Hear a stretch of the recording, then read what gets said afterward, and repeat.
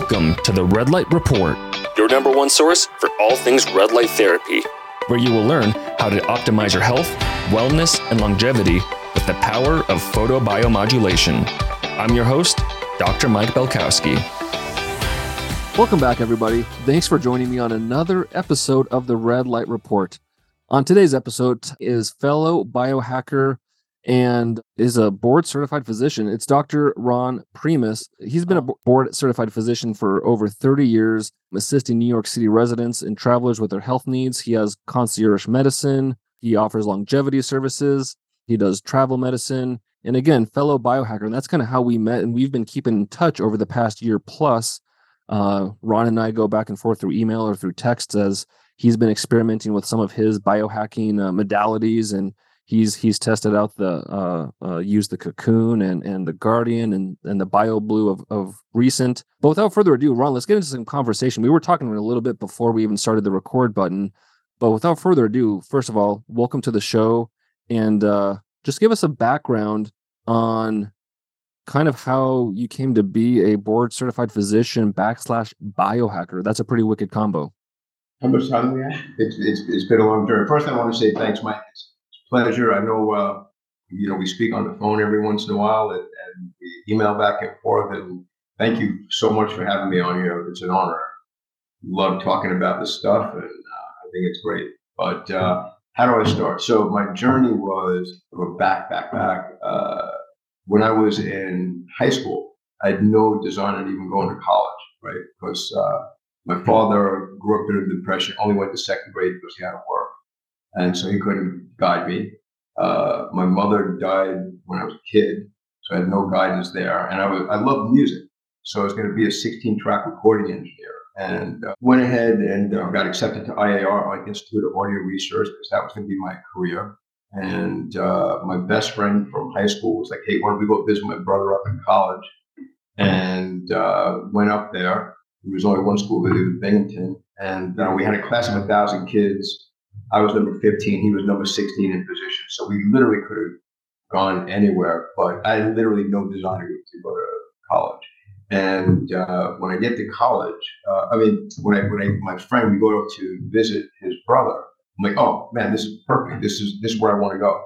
I didn't go to any other school. I only applied to school and got in there, right? And then they asked what you want to matriculate in. And back then, my hobby, and still is, my hobby is raising fish, like aquarium. So my hobby is I breed dwarf seahorses. And, I've got a micro reef tank, all sustainable, by the way. So if any listeners are worried about what do I do to destroy the reef, it's all captive bred stuff that I have. So none of this stuff's done in the wild. In fact, not to digress, but we as hobbyists will ultimately help save some of these reefs, right? Because we experiment with the stuff in our own tanks. We know what works, what doesn't work, and we will go ahead.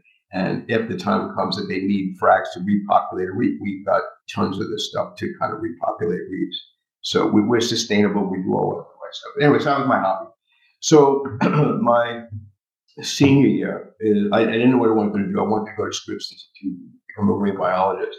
But I met my wife senior year in college.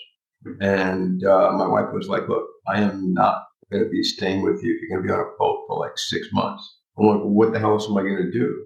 She's like, well, my best friend decided to go to medical school. She's like, well, he's going to medical school. Why don't you try medical school? I was like, all right, what the hell? I'll try medical school. So went ahead and went to medical school. And my first day on the wards, I was walking around and noticed that 90+% of the people that were there by their own behaviors that were due to poor health literacy, right?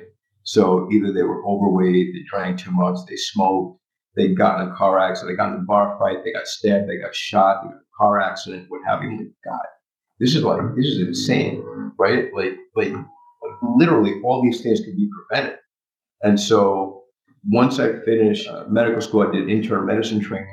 And after internal medicine training, because I saw that it was a sick care system, again, I was so committed to prevention that I did a preventive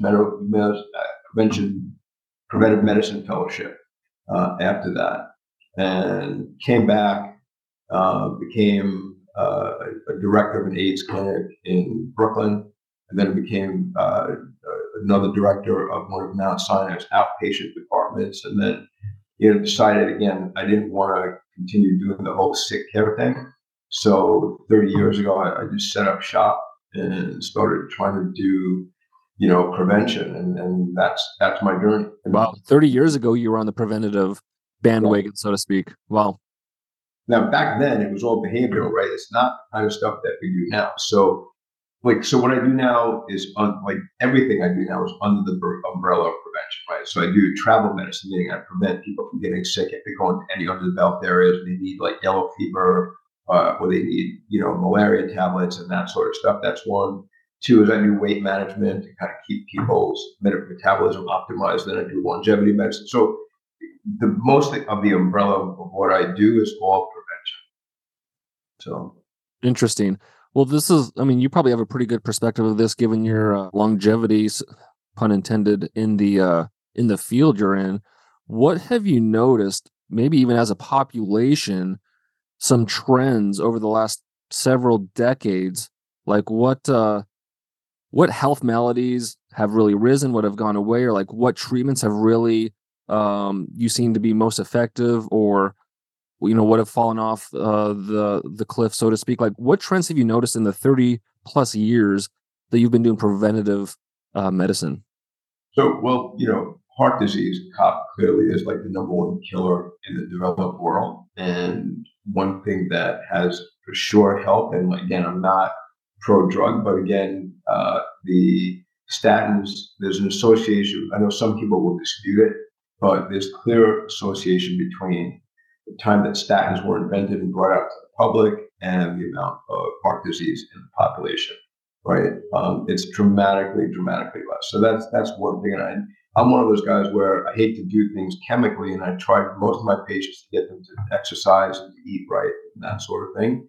But every once in a while, you'll have some genetic risk factors that people will need medical intervention. So that's probably number one. Number two, what's really interesting is my take on the opioid epidemic is a bit different. It's huge, but I've been in practice. Even my medical school was back in the 80s, and so I remember people before opioids were able to be prescribed for the general public.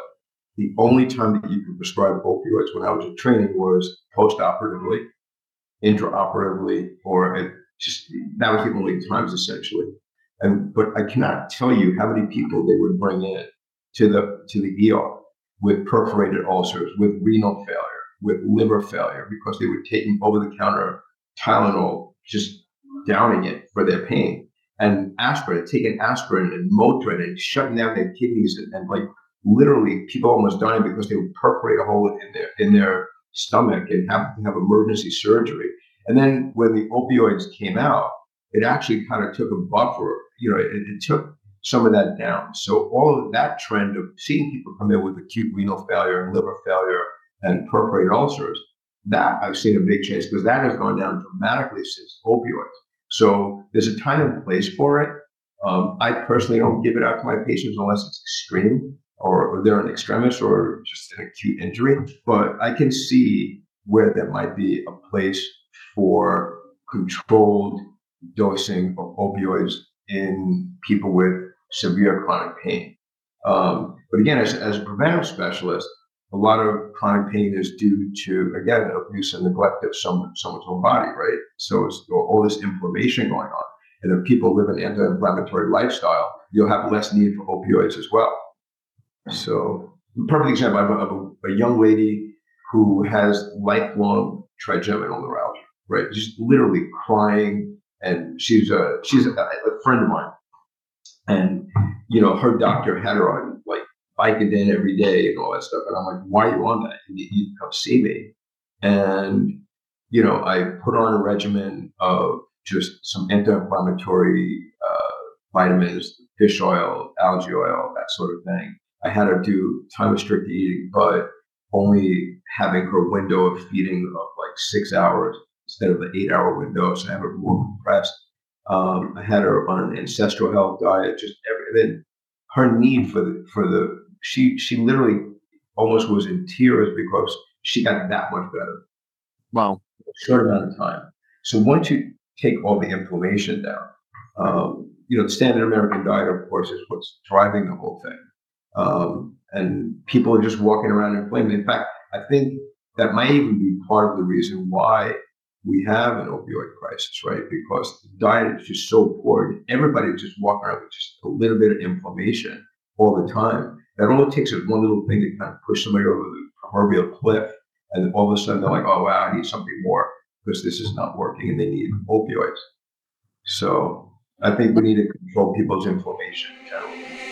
At this point, I'm sure you guys have heard of methylene blue, especially if you've been listening to this podcast. You guys have heard me shout from the mountaintops the many benefits of methylene blue. So methylene blue is a major mitochondrial booster. It has a lot of similar properties as red light therapy, but they actually work slightly differently as far as how they derive their benefits to the mitochondrial function. A couple of my favorite aspects include the fact that when you ingest it, the majority of the methylene blue ends up in your brain. So that's why you see these amazing cognitive, mental energy boosts from methylene blue. It can even stave off or prevent or reverse some types of neurodegenerative diseases like Alzheimer's, Parkinson's. This is my second favorite part about it. The methylene blue has this innate sense to help cells that have the most mitochondrial dysfunction first before helping other cells. So not only does it help cells that need the help most, but again, most of the methylene blue ends up in your brain where, as you all know, that is the most mitochondrial dense tissue in the body. Thus, that's why you see all these amazing benefits with the brain with methylene blue. And then thirdly, red light therapy and methylene blue are major synergists. So of course you have your independent benefits when you just use methylene blue or red light therapy, but when you combine them together, you amplify the benefits of one another and you get the synergistic response. So anyone that's interested in red light therapy should at least be considering or looking into the many benefits of methylene blue. And as you know by now, if you've been listening to this podcast, my company BioLite has recently released an enhanced methylene blue product that includes certain ingredients like NMN that further boost the energy production of the mitochondria. It also enhances the photodynamic activity already associated with methylene blue by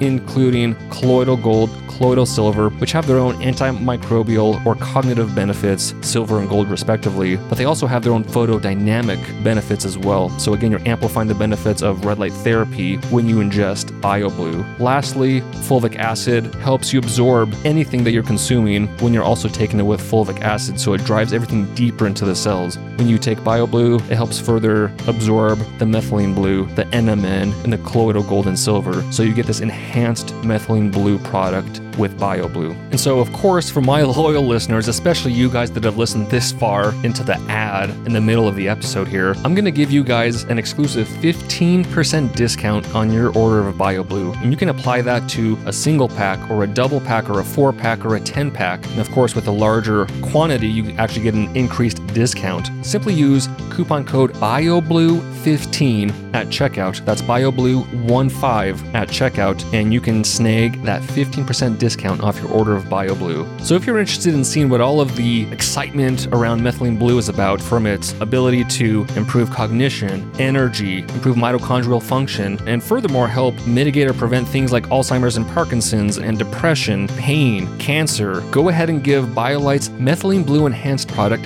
BioBlue a shot and see what you notice, especially when you combine it with your red light therapy treatments. So is that story you shared, is that similar like across a lot of different chronic pain patients you work with? Because I know, especially firsthand, the chronic pain is notoriously difficult to treat. So is something like you posited with that story, like addressing the diet and helping with some anti-inflammatory? I mean, I don't have a whole lot of chronic pain patients, but in my pain patients that I do have, once I get them to buy onto it, most of them do dramatically better. What I like to do with a lot of my patients is I put them on a 3-month therapeutic trial. I'm like, look, just humor me. Just for 3 months, just do this. At 3 months, you should see a difference. I'm like, you know what? In 3 months, if you're not dramatically better than you were when you first came in, then go back to whatever you do. I don't care what you do. Just go back to drinking, smoking, whatever. But I can guarantee you, in 3 months, you're going to feel so good that you're not going to have the need to go back to whatever your previous life was. The same thing goes for being like my overweight patients, right? I will never tell a patient that they have to lose weight unless they're morbidly obese. To me, being overweight is a sign that something in their life is not happening. Either they're inflamed, they're not getting enough exercise, they're eating the wrong things, you know. And I tell people, like, if you get your lifestyle in order, I'm not going to tell you to count your calories or do any of that sort of thing. But once you get your lifestyle in order, the weight loss is going to be a good side effect of a healthier lifestyle. So, I know a lot of doctors, oh yeah, you got to lose weight. And I don't ascribe to that. Gotcha. Well, before we jump in, because I'm curious on your take with your longevity services, give us a little background on like how you got into biohacking. Of course, that must have been appealing, especially with your mindset and background in preventative medicine.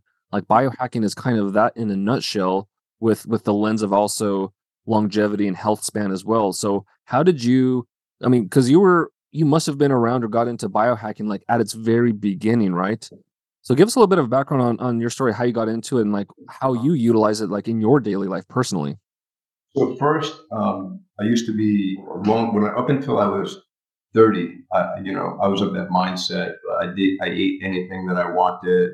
Really wasn't healthy and never exercised. I was overweight. I was a good 50 pounds bigger than this at that time, and I was always worried about my own health because again, my mother died when she was young of leukemia. Her mother had leukemia. Her uncle had leukemia, and I was like, oof, man, I got to do something to kind of, not go down that path, right? It's not a genetic thing, so it's clearly environmental. So, just one day I woke up and I was like, man, I can't keep having my suits get bigger all the time. I need to start exercising. So started exercising little by little. Couldn't do more than a push up or a pull up or whatever. And every day I promised myself I'm going to do one more. So the next day I did 2, then 3, then 4, and I slowly built up.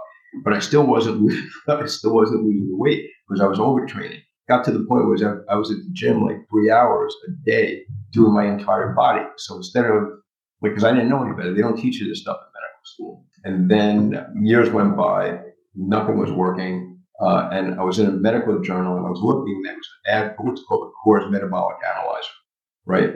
It's indirect calorimetry. We use it in intensive care unit patients to check and see what their caloric needs are if they're in a coma, for example, just to get an idea of how many carbs they're burning and that sort of thing.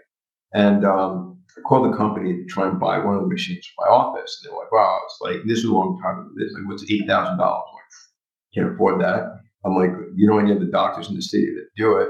They said, no, but there's a guy named Jeff. He owns a company called Jeff's Gym, and he's downtown, and he has one. I'm like, all right, cool. So we became really good friends. So Jeff's a personal trainer. And so I call him up, and I'm like, look, I really want to do this test because everything I'm doing is not make me lose the weight, and I'm training every day. All right, come in. He goes, but it's expensive to do the test. I'm like, how much is it? Well, it's $80 for a test. That's like nothing for a one-time test. So I went there, I did a VO2 max, and I did the metabolic analyzer. And when he did it on me, he saw there was a mismatch between my VO2 max, which was almost like an elite athlete, and because by that point I was already training for like 8 years every day. And he said, but your metabolism is so slow. He's like, what are you eating for breakfast? I'm like, nothing. He's like, what are you having for dinner? I'm like, for lunch. I'm like, nothing. What about dinner? Oh, dinner I'll have. I'll help describe what I'm eating. And he's like, oh, because that's crazy. You're only eating one meal a day. But that's you're slowing down metabolism. I want you to start eating every 2 hours. And I thought it was nuts, right? And I'm like, that's crazy. I'm not going to do that. He goes, well, no, you got to do it. Anyway, long story short, he pared me down to only doing an hour of strength training 3 days a week. And then he had me doing cardio the other days, and some balance training and stretching, that sort of stuff. But I was eating like every 2 hours. And the weight, by 2 months, the weight just kind of peeled off. I mean, I couldn't even keep the weight on because I finally learned how to do it the right way. And then what happened was just as an aside, chronically lived with like abdominal pain, my entire life, even when I was a little kid. And my father would tell me stories of how when I was an infant, he had to take me to the pediatrician because of my abdominal issues or whatever. Turns out I was taking an acupuncture class, and the person sitting next to me is a pediatrician, and she saw me kind of hold my stomach and get me for a bath all the time. And she's like, wow. She goes, you diabetic? I'm like, no, why would you say that? So well, you keep going to bed. I'm like, oh, wrong end. She was like, what do you have for breakfast? I'm like, oh, a bowl of cereal. What do you have for lunch? Oh, I don't know, bagel, croissant. What about dinner? Oh, a bowl of pasta. She's like, Jesus, because you're killing yourself. You have celiac. And I'm like, I don't have it. I've been to all these GI. And at that time, I was 40 something. And I was like, look, I've been to all the top experts in gastro, and they all tell me I have to go to a bowel. She was come to my office. I went to her office. She draws my blood. And then the blood test showed anti-transglutaminase, anti-gluten antibody. So all my gluten parameters were like off the charts. Nobody had ever done that on me before.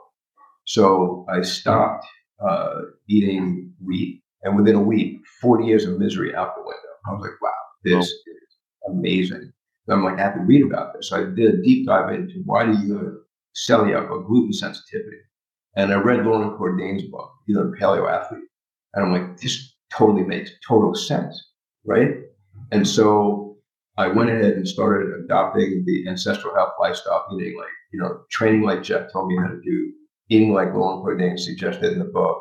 And at that time, we didn't talk about time restricted eating because Saksha Panda's work didn't come out by then, but this was like really early on. And then I got a random kind of accidental, sometimes things are accidental, right? Accidental Facebook request from a guy named Marios Kyriakis, who's a longevity specialist in Cyprus. And so I started following him, and he had all these amazing articles about longevity, and I was like, wow, this is great. And I did another deep dive down that rabbit hole. And then as things started progressing, the biohacker community started blending with like longevity, the ancestral health movement, and the whole paleo FX thing. And so I started getting more and more involved with that. And I bought one of those old, earlier up bands. I don't know if you remember what those were. Actually, the earliest one was an armband. I think that was Up to. I mean, it was a thing that my wife would yell at me all the time. What are you wearing that beeping thing going to bed for? Right? That was one of the first tracking devices, and I wore that. Then I got the wrist-worn one, and then the Fitbit came out. So there's been this whole kind of evolving kind of role that I've been this whole evolving thing that I've been on. So. Where do you see it going? I don't know if you have a thought on this, but it's like, to your point, we have all of these gadgets like to measure our biometrics. So we can measure our HRV, we can measure our glucose, things like that on the go. I mean, is that kind of where the industry is headed, is more of these biometrics to give us, like, to your point, or to your kind of motif with your profession, is like a preventative take. So we can measure biometrics that'll allow us to know of things that would happen before they happen. So kind of that take on preventative medicine, like, hey, your biometrics show this, like you're going to have a heart attack like in a year or two if you don't change something. Like, do you think the industry is headed towards that direction at all? Like a very preventative, biometrically centric paradigm? That's how it should be. And that's what I hope we'll envision. That's what we're trying to slowly all get the message out, for stuff like that. But the problem is, you got to get the majority of the population to buy on. And in order to do that, you need government intervention, right? So the thing is that, you need the NIH to fund more studies to show the benefits of certain longevity things. And you also need the government to kind of put money toward prevention rather than sick care.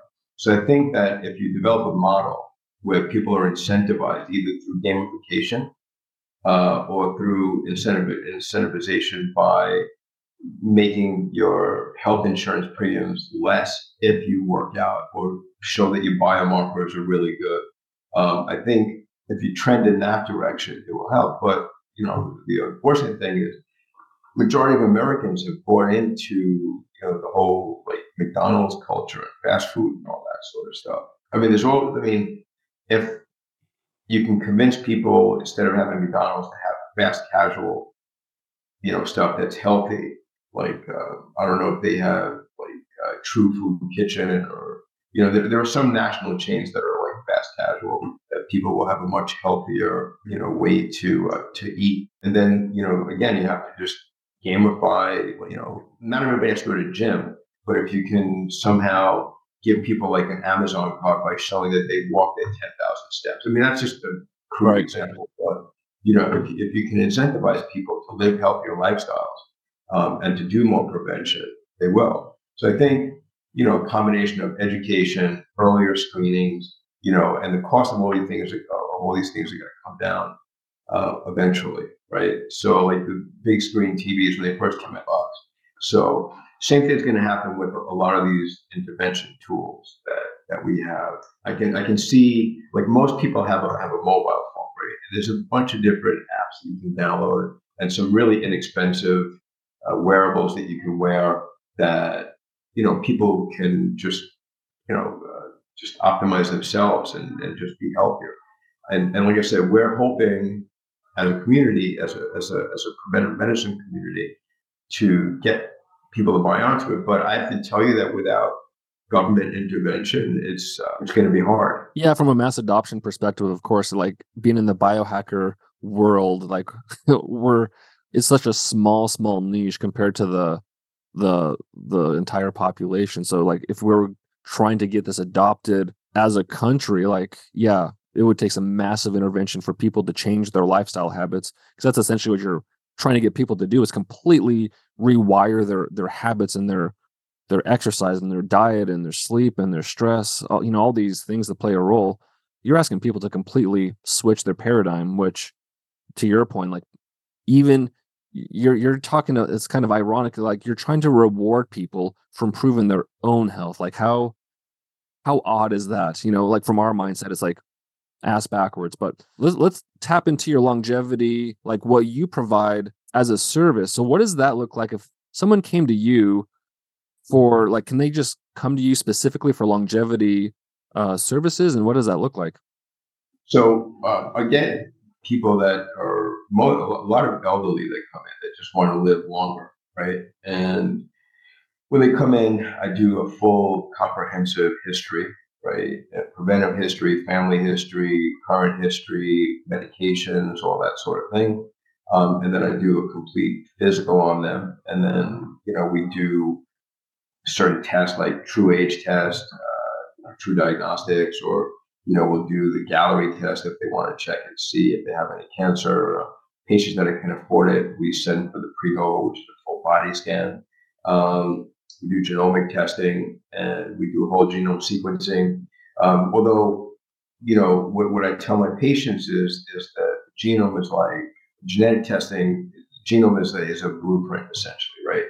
And that's like the framework of a house, but it's not a home, right? It's not the artwork, it's not plaques, it's not whatever, right? That's what makes a home. So that's the epigenome.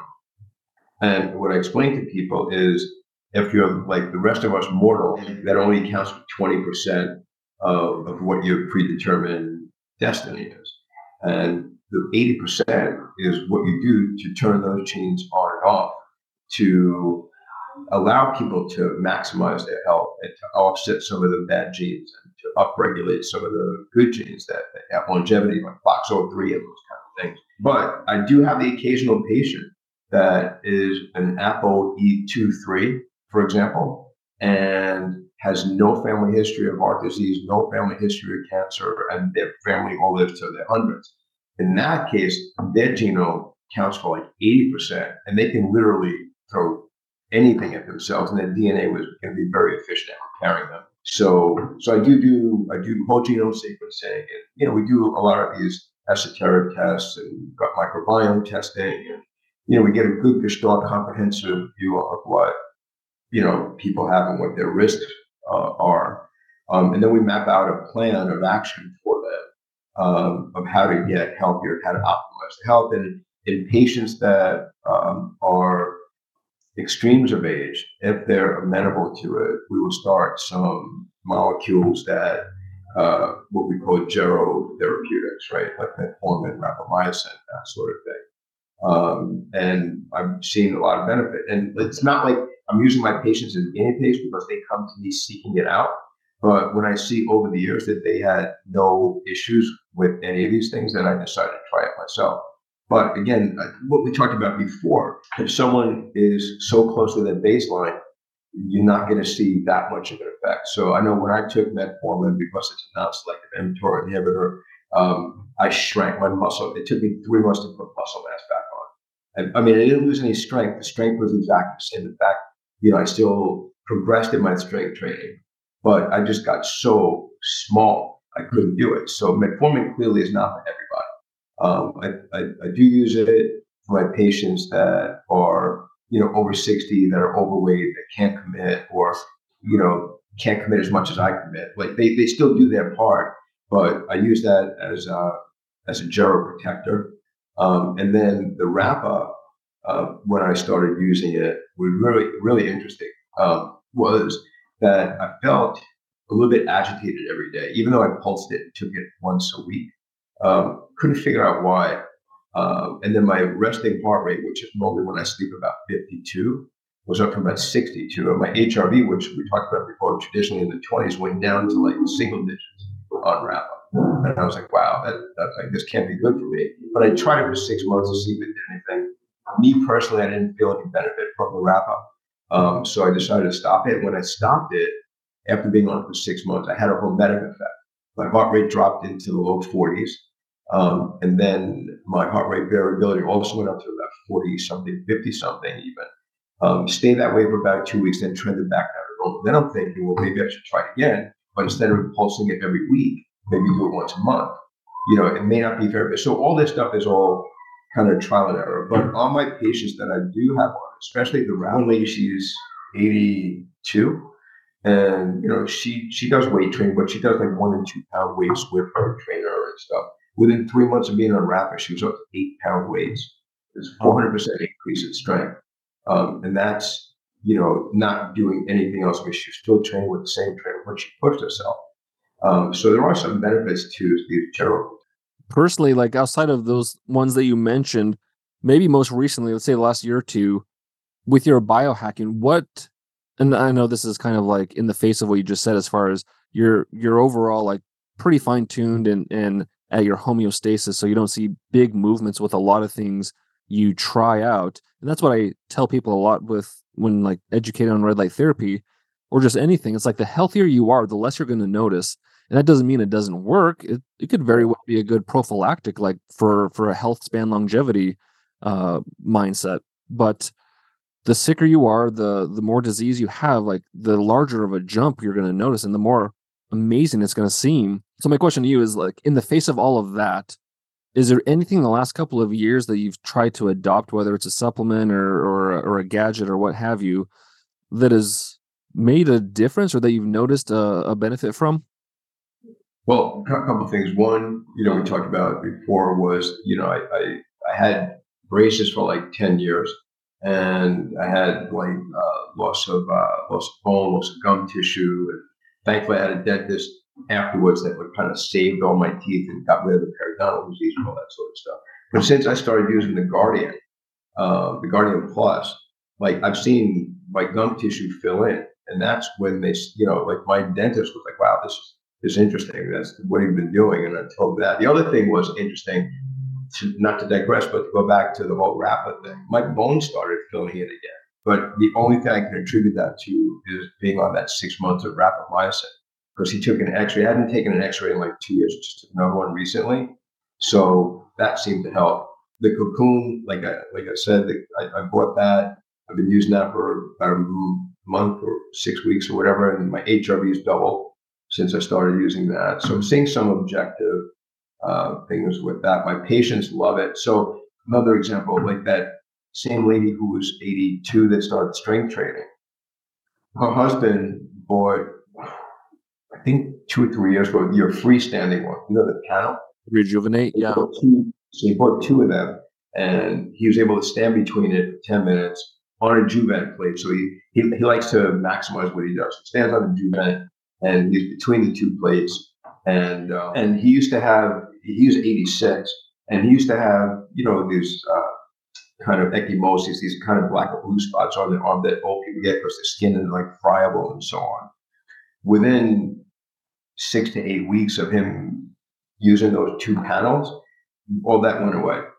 So clearly that's helping as well. So, with a lot of these things, I am seeing some objective stuff.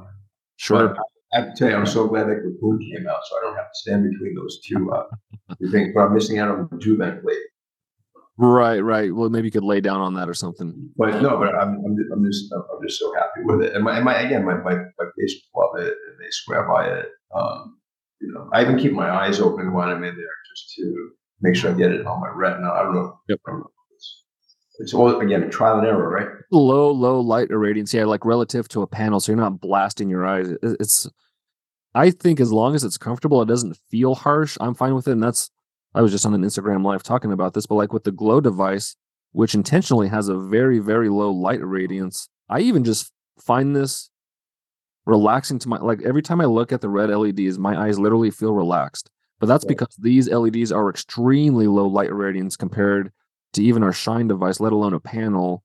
And the Cocoon, to your point, is a pretty low light irradiance device because you're not just shining, part of the light on, or the light on part of your body, you're shining it on your entire body 360. So even though it's a low light irradiance, it's still a lot of joules, relatively speaking, because you're covering such a large surface area all at the same time. I'm so glad it came out, because the one thing that I always was telling all my friends in the biohacking community is like, God, someone needs to develop one of these things.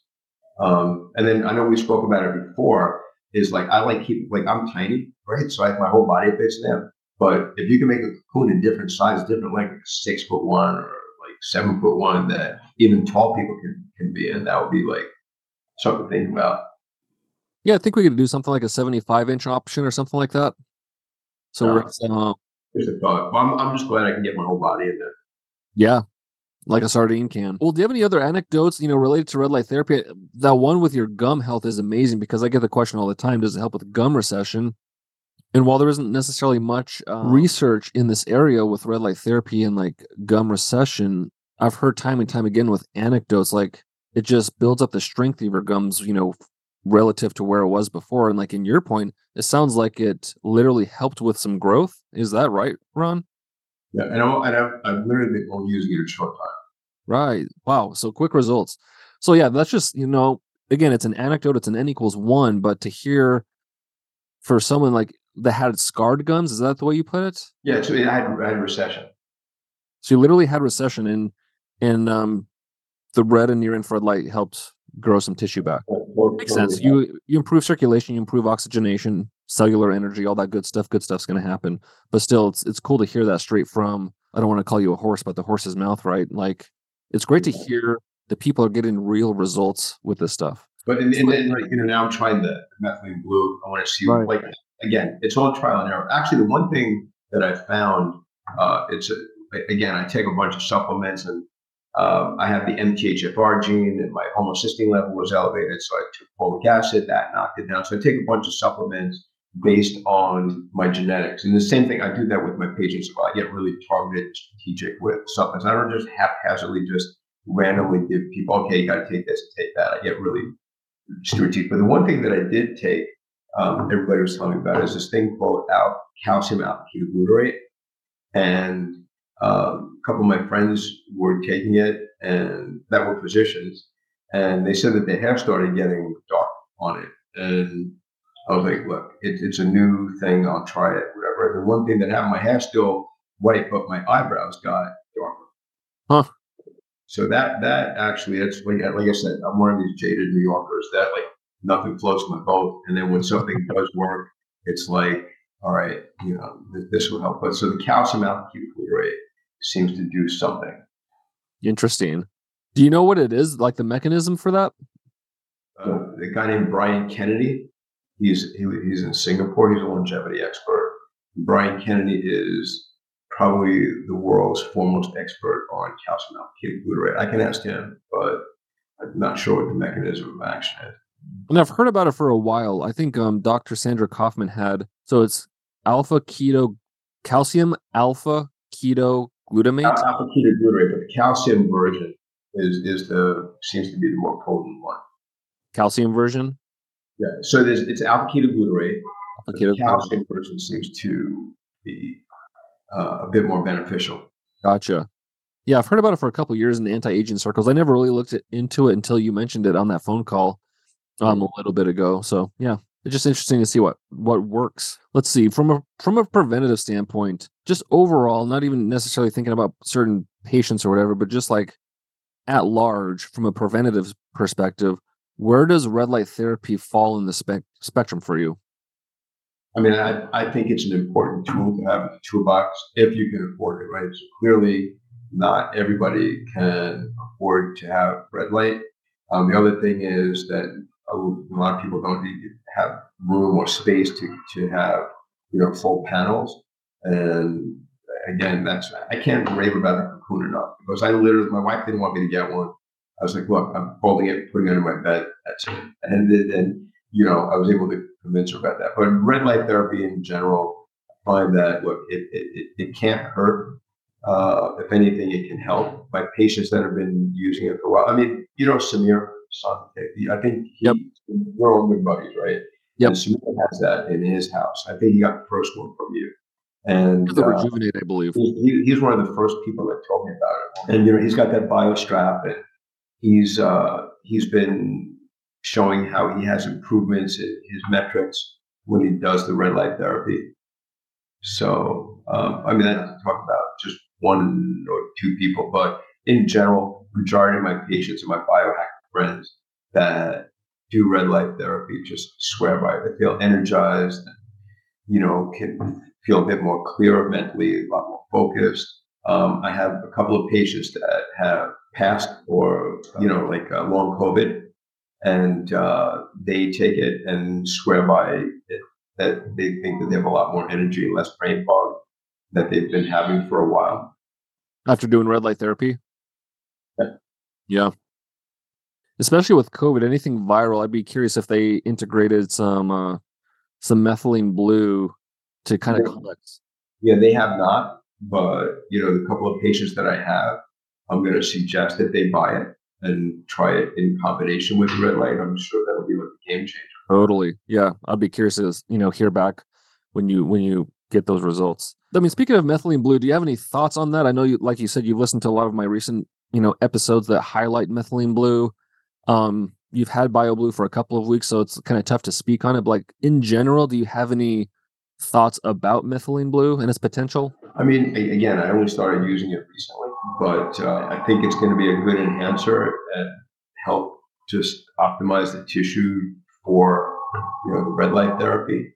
I think even without red light therapy, there's a lot of articles that show, like Scott Schur has some articles showing how using methylene blue just enhances everything. I mean, again, it's too novel for me right now, but I have one patient who has babesiosis, right, which is like a tick-borne illness. And even though he was treated and it's gone, he still has the leftover side effects from it. And he still has some antibodies going around. And he's completely fatigued and tired all the time. And I believe he tried methylene blue, and they had some improvement in just his cognition. Totally. Yeah. But again, I just bought a couple bottles. I'm going to try it. I've been using it for like the last month, and I will keep you posted. Like I always keep you posted. Yeah, definitely. Just lastly here, Dr. Ron, what other tools, for the people listening, of course, we love red light therapy for a lot of things, but especially from a preventative standpoint, what other modalities or habits, lifestyle habits, are just low-hanging fruit from a preventative standpoint that we haven't talked about yet? So, I mean, the basic stuff that I have I practice and I have all my patients do. Optimize your sleep, meaning like go to bed on time consistently every day. Keep the room below 67 degrees. Use blackout curtains. Don't have any LEDs in the room. Don't drink any water within 4 hours of bedtime. Don't eat any food within 4 to 6 hours of bedtime. Because this way you're not going to get woken up. You won't have that thermogenic effect that your body thinks it's daytime because you just ate and went right to bed. So you'll never get that quality sleep. I know people are going to hate this, but I tell people avoid alcohol at all costs, because alcohol is just, I believe it's just a toxin that does that and virtually zero benefit. And, people will argue, oh yeah, but look at, the amount of resveratrol and wine and all, but the amount of cardiovascular protection that you get from alcohol is negligible compared to the amount of damage that it does. I believe, strength training 3 days out, a minimum of 2, preferably 3 days a week. High intensity interval training 1 day a week. Endurance training 1 or 2 days a week, or zone 2, if I call it. And then incorporating balance training and incorporating stretching, is very important. I think eating an ancestral health diet, which is not that bad, right? So everything's, oh my God, it's quote paleo and it's all meat, and it's actually not. As long as you're avoiding grains, dairy, and sugar, that's the most benefit, right? So what I'll have my patients do is swap out almond milk, for example. If you don't like nuts, you can do coconut, coconut milk instead of almond milk if you can't tolerate nuts. And then they swap out cauliflower rice for their rice. And then if you want to have, you're going to be missing calcium and you're going to be missing fiber from the diet when you eliminate grains, right? So I have my patients eat a lot of root vegetables like parsnips, celery root, that sort of stuff. I'm not a big fan of keto, but why not? Sorry? Why not? Just out of curiosity. I think I look at everything through the lens of our remote ancestors, right? And they were not in starvation mode all the time. I think ketosis has a point in people that have epilepsy or Alzheimer's or cancer. I think that it's good to be ketogenic, full-on ketogenic, once a quarter, doing a 5-day fasting mimicking diet, maybe once every quarter. If you're sick and you have an underlying disease like diabetes, for example, you can do it monthly. But I think our ancestors did go through these periods, long periods, where they had to be, although if we didn't have the ability to become ketogenic, then we wouldn't be here today, right? So there's a place for it, but I think that it has to be what I like to call punctuated ketosis, meaning like I said, quarterly or more frequently than quarterly. I have my patients do have a flexible metabolism, right?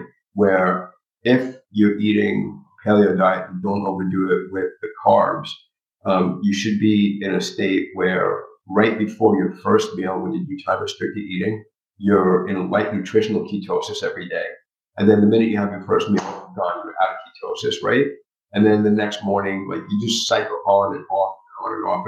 And I find my patients, when they do that, tend to be the healthiest. And to have a flexible metabolism, I think, is a very important thing to do. And I think incorporating ancestral health diet and incorporating time restricted eating, I think 6 to 8 hours is fine, unless you're older, right? Over 65, you want to be on what's called a circadian fast, meaning fasting 13 hours, because people over 65 need more calories, more high quality protein than people that are younger. So I think between time restricted eating, the exercise, some form of meditation, incorporating modalities like red light therapy and methylene blue, adding certain targeted supplements, all these things can help. I also like sauna. I think people, if you can do it 20 to 30 minutes sauna 4 days out of the week, just regular dry sauna. It doesn't have to be one of those sexy infrared, whatever things, just plain old regular dry sauna a few days a week just to activate those heat shock proteins is a good thing to do. So yeah, this is a bunch of different modalities, and I'm constantly learning, right? But I usually look at stuff that's validated, that has science behind it. I'm not going to just anecdotally, just recommend something. I go to a lot of these longevity meetings, and literally half of the stuff, if not more, is snake oil, right? And there's nothing to back it up. Could you give us some examples? Sorry? Could you give some examples? So I forgot the name of the company, but I went to a longevity, I think what was it? It was A4M, which is in Vegas every year. So I went to A4M, and it's huge. And there was a company that was there that was selling something that they said made you produce more stem cells. And I said, well, how does it do it? What's the mechanism of action? We don't know. We just know that it does. But there has to be, you have any paperwork for this? Oh no, and here's a couple of things that they're not studies, but these are people that we followed. And well, I'm like, look, you know what? Here's my card. Make sure when the owner comes, maybe the owner can call me and I can discuss it with him, right? And the guy goes, why am the owner? I'm like, oh God, that's crazy. He's the owner. He couldn't even back up his own product, right? So that's just one example. There's kind of stuff that goes on. Oh, the other thing I'm in favor of is hyperbaric therapy, right? I think hyperbaric therapy is cool. And same thing, just like I bought the cocoon, I think when I get some more room, I will put my own personal hyperbaric chamber in my home if I can possibly get one. So, but I think so hyperbaric, sauna, red light therapy, and all these different, you know, like you said, low-hanging fruit, stuff that you can do every day that you don't need a lot of equipment for, right? You know, you don't need a lot of equipment for exercise. Yeah. And it's like, how many people listening can check off the box for all of those things you listed? I would hazard a guess very few, because we're more intrigued by the newest and coolest gadget versus doing like the long tried and true habits that actually work. You know what I mean?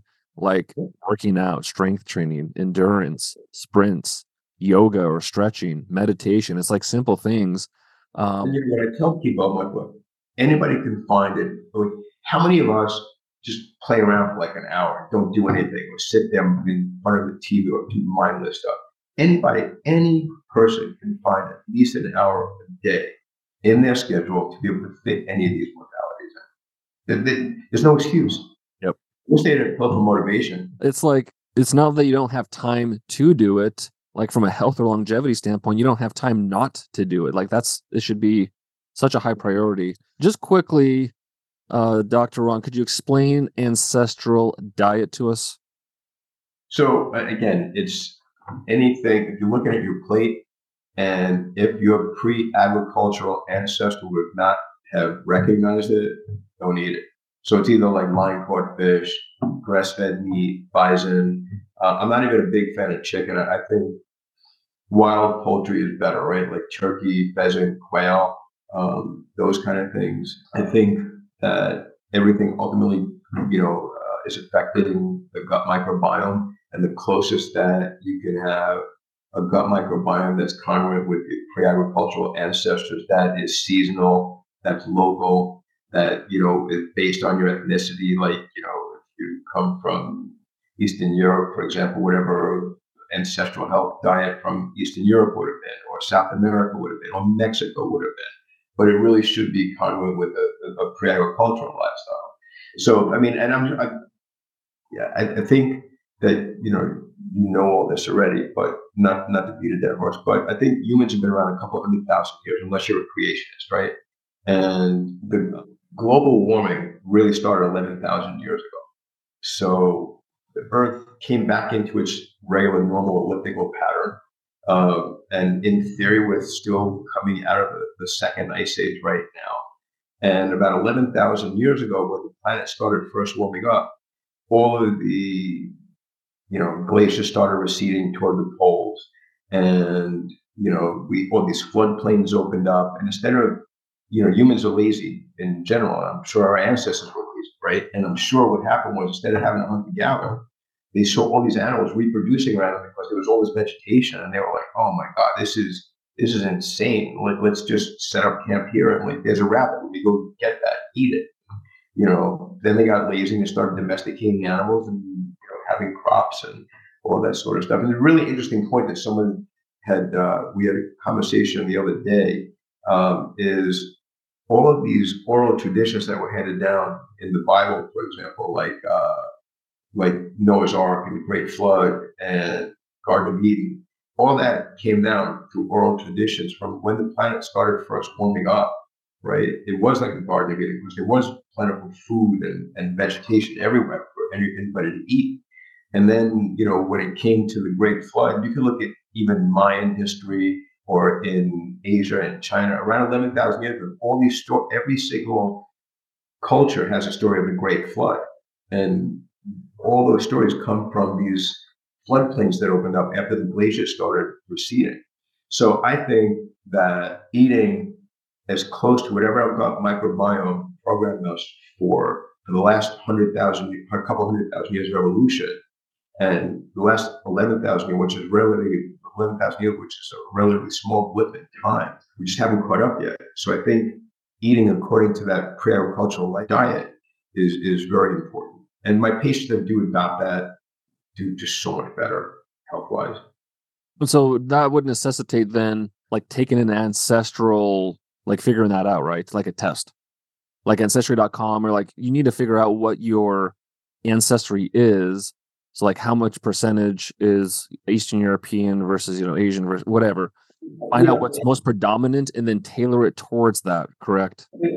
That's kind of hair splitting. But I think from a general perspective, I think, if you just eliminate grains, dairy, and sugar, like most of the planet had before agriculture, that's half the battle. If you want to fine tune it and tweak it and you want to get granular, then doing that kind of testing would be helpful, but it's not the be all end all.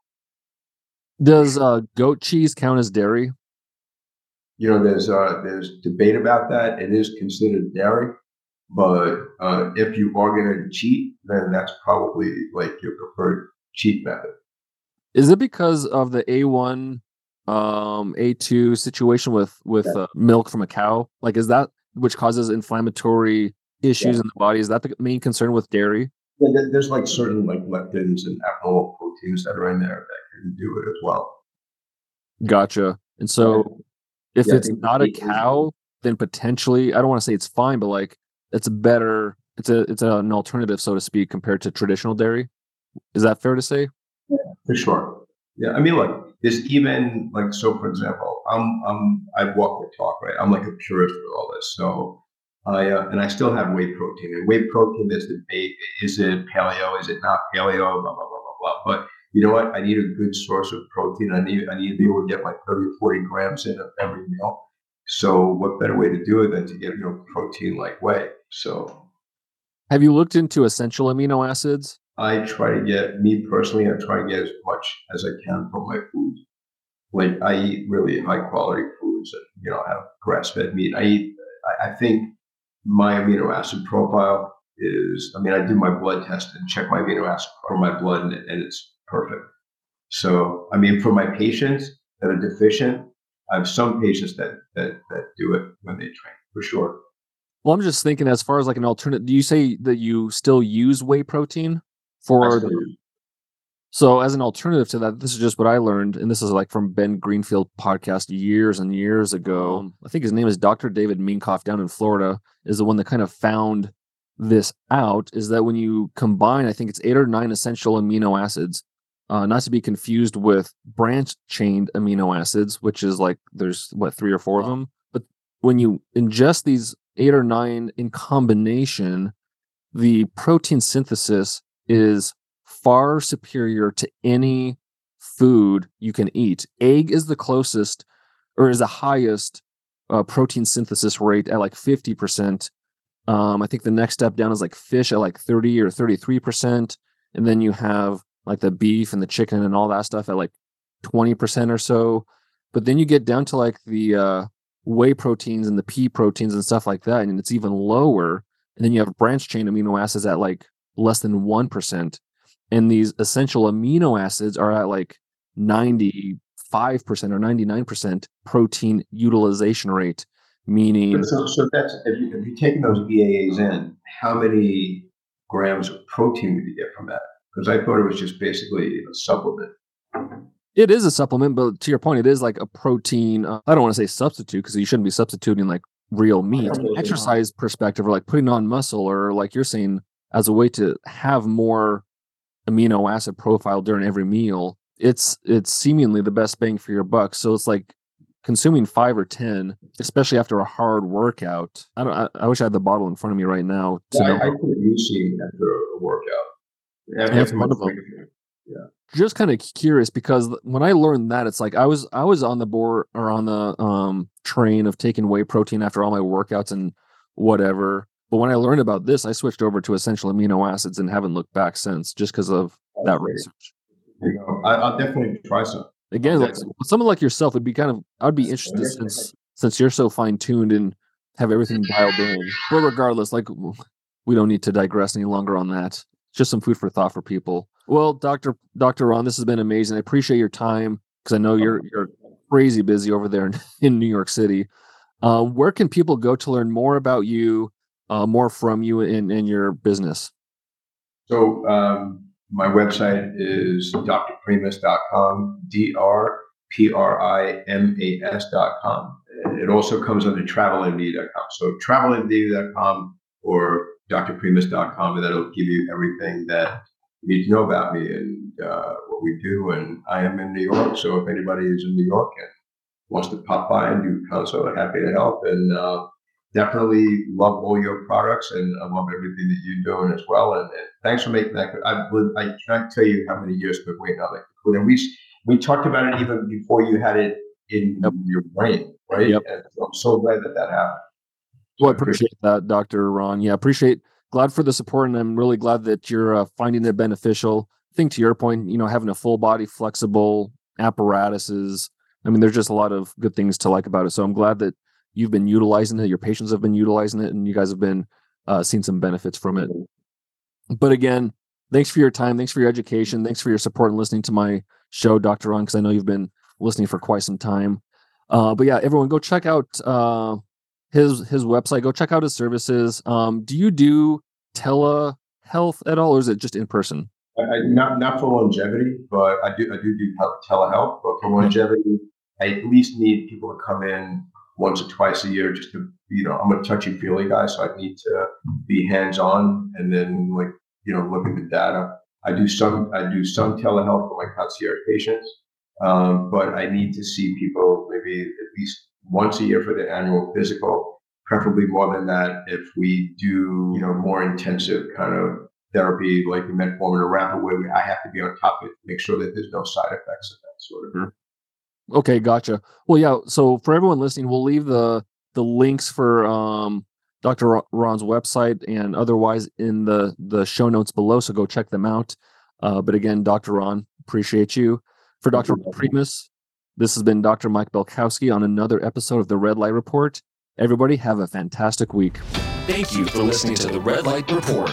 If you like what you heard today, go ahead and leave us a review on iTunes and other podcast platforms to help spread the word so other people can learn about the many health, wellness, and longevity benefits of red light therapy. If you're looking for more educational content, check out our Instagram page @biolight.shop and our YouTube channel, BioLight.